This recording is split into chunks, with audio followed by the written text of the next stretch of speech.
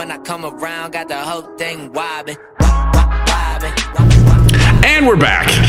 All right, so this is our special bonus feature for our Patreon fans. Guys, we're back here with Lee Cruse and Brandon Nicole. Still here. And we're having fun talking with Lee about all kinds of fun stuff, stuff that wasn't so fun, and we're going to keep going with that. Lee, the story that I'm dying to hear your side of, and I don't think I've ever heard you talk about this. I've heard Scott tell me the story a bunch of times, and it's funny every time, but it's one of the Christmas parties at James Gregory's house. And Tim Wilson's there, and it started with the styrofoam plates in the fireplace. That's where it started, and then you and Scott end up in James Gregory's bedroom with like going towards going towards like a big bathroom that like has statues of Adam and Steve, and then Scott has some things to say, and I want to hear your side of the story. Well, I don't remember what Scott said. I do remember going to the bathroom and being amazed by it because it was the size of like a YMCA shower. You know, it was huge. It was the first time I'd really in person saw, because this was a long time ago, those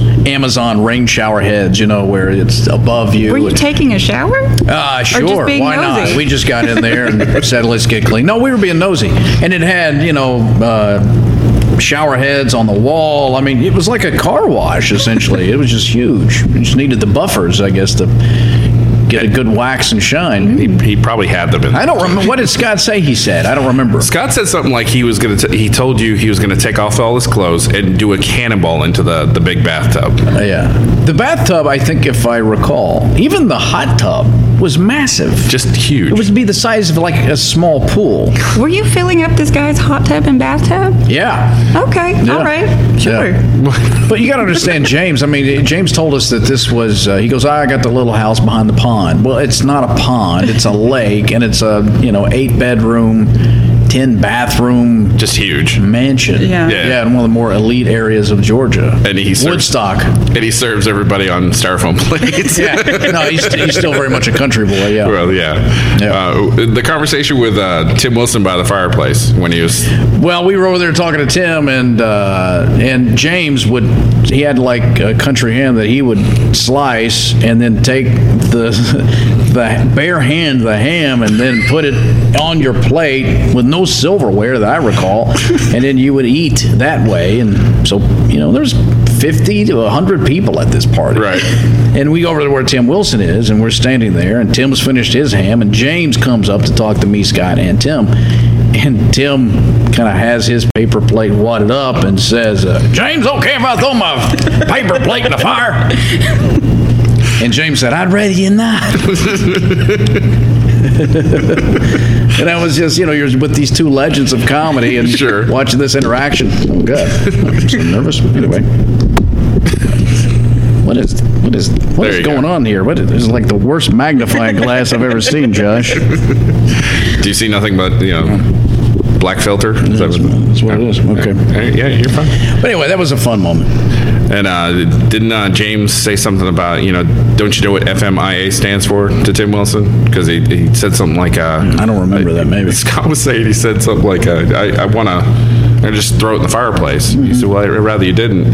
And they got into an argument, and James looked at him and said, don't you know what FMIA stands for? He's got a necklace that says FMIA on it. And he says it means funniest man in America. Oh. And Tim Wilson looked at him without batting an eye. He said, fuck me in the ass. Yeah. Right. Oh, I love that. It sounds like a romantic evening at the bathtub and holding your hand. It should have been. But it drew a blank that night, I think. So.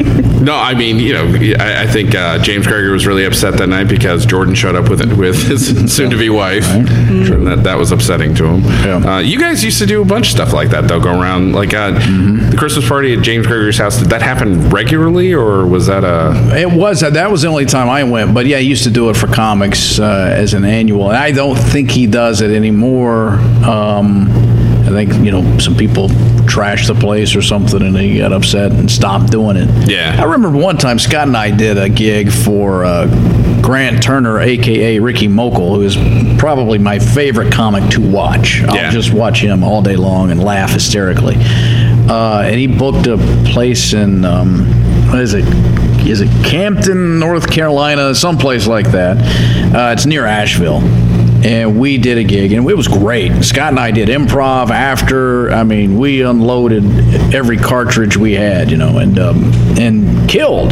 Both of us did great. And then we're backstage, and some guy comes backstage, the big wig of the town, I assume, and said, "Fellas, we're not done with you all. I'll give you $500 if you come back out." And Scott was ready to go. For some reason, I knew better. I'm like, no, we have nothing left.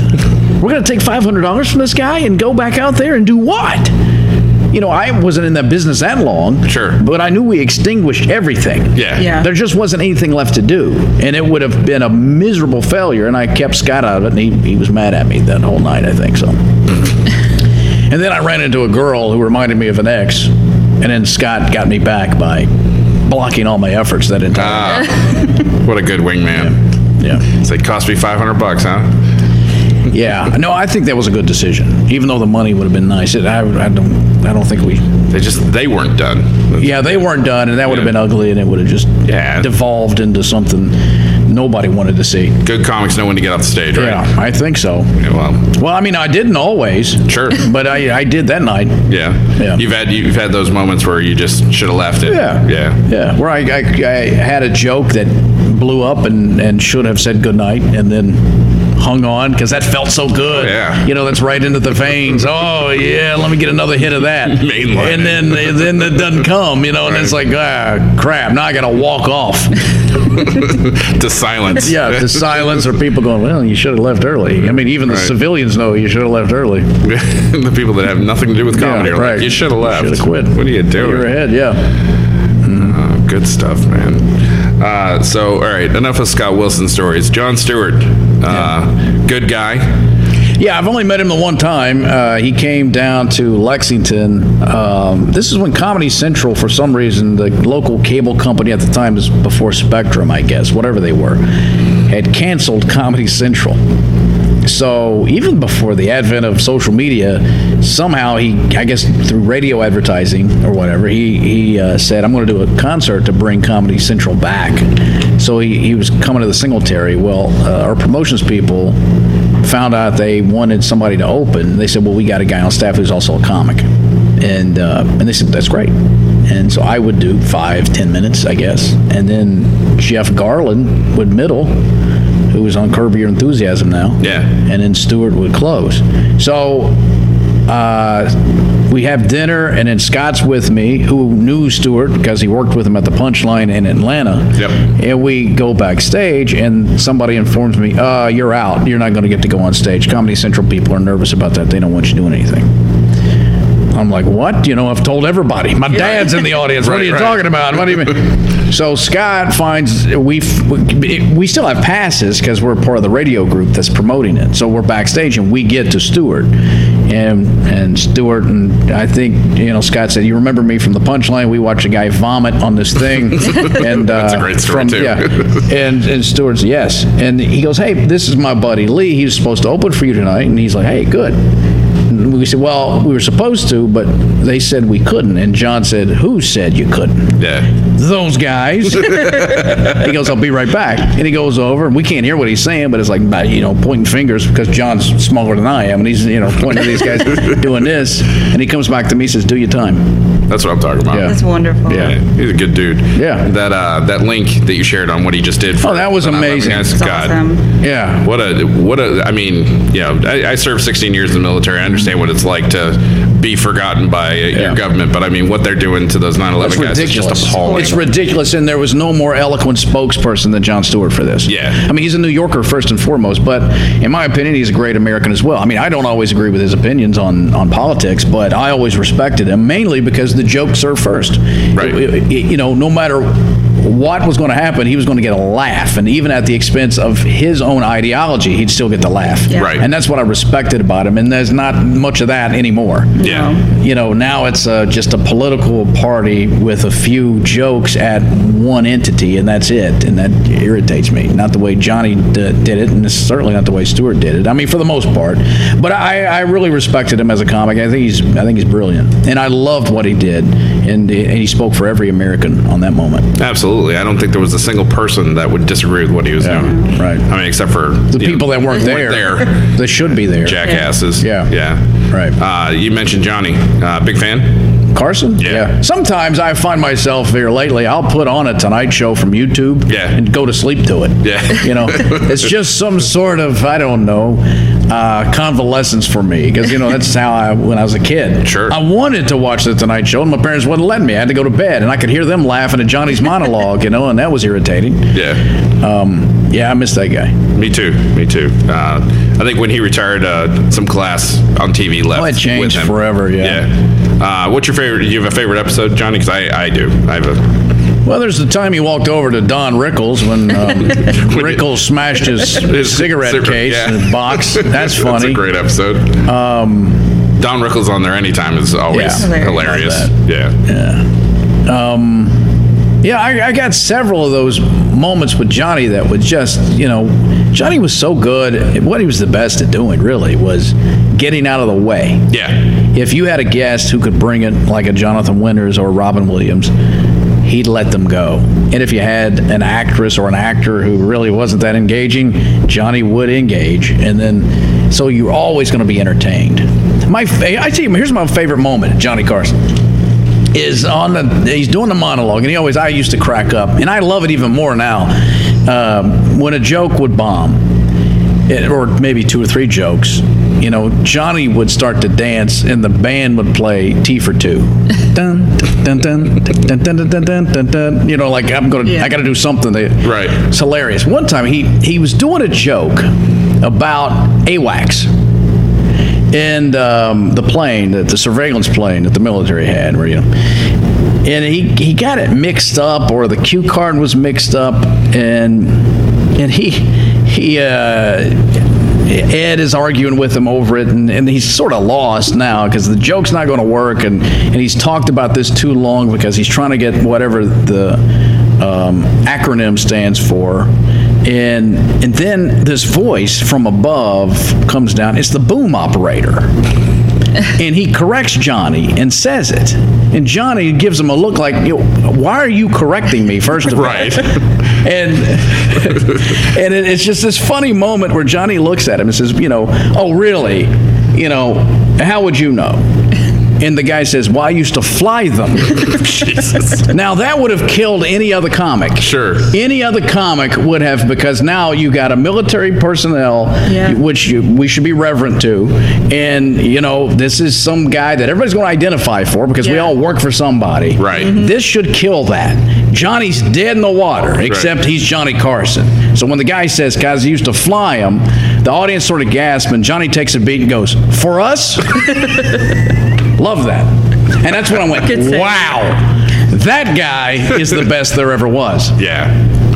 You mentioned Robin Williams and Jonathan Winters. When they came on together the first time, I couldn't breathe. I was laughing so hard at that. I mean, they're just, the two of them were nuts. Yeah. I mean, Jonathan Winters still with us, isn't he? No. Did he end up passing? Yeah. God, he was old when he went too, wasn't he? Yeah. But he got the Dayton, Ohio guy, just up the road. Yeah.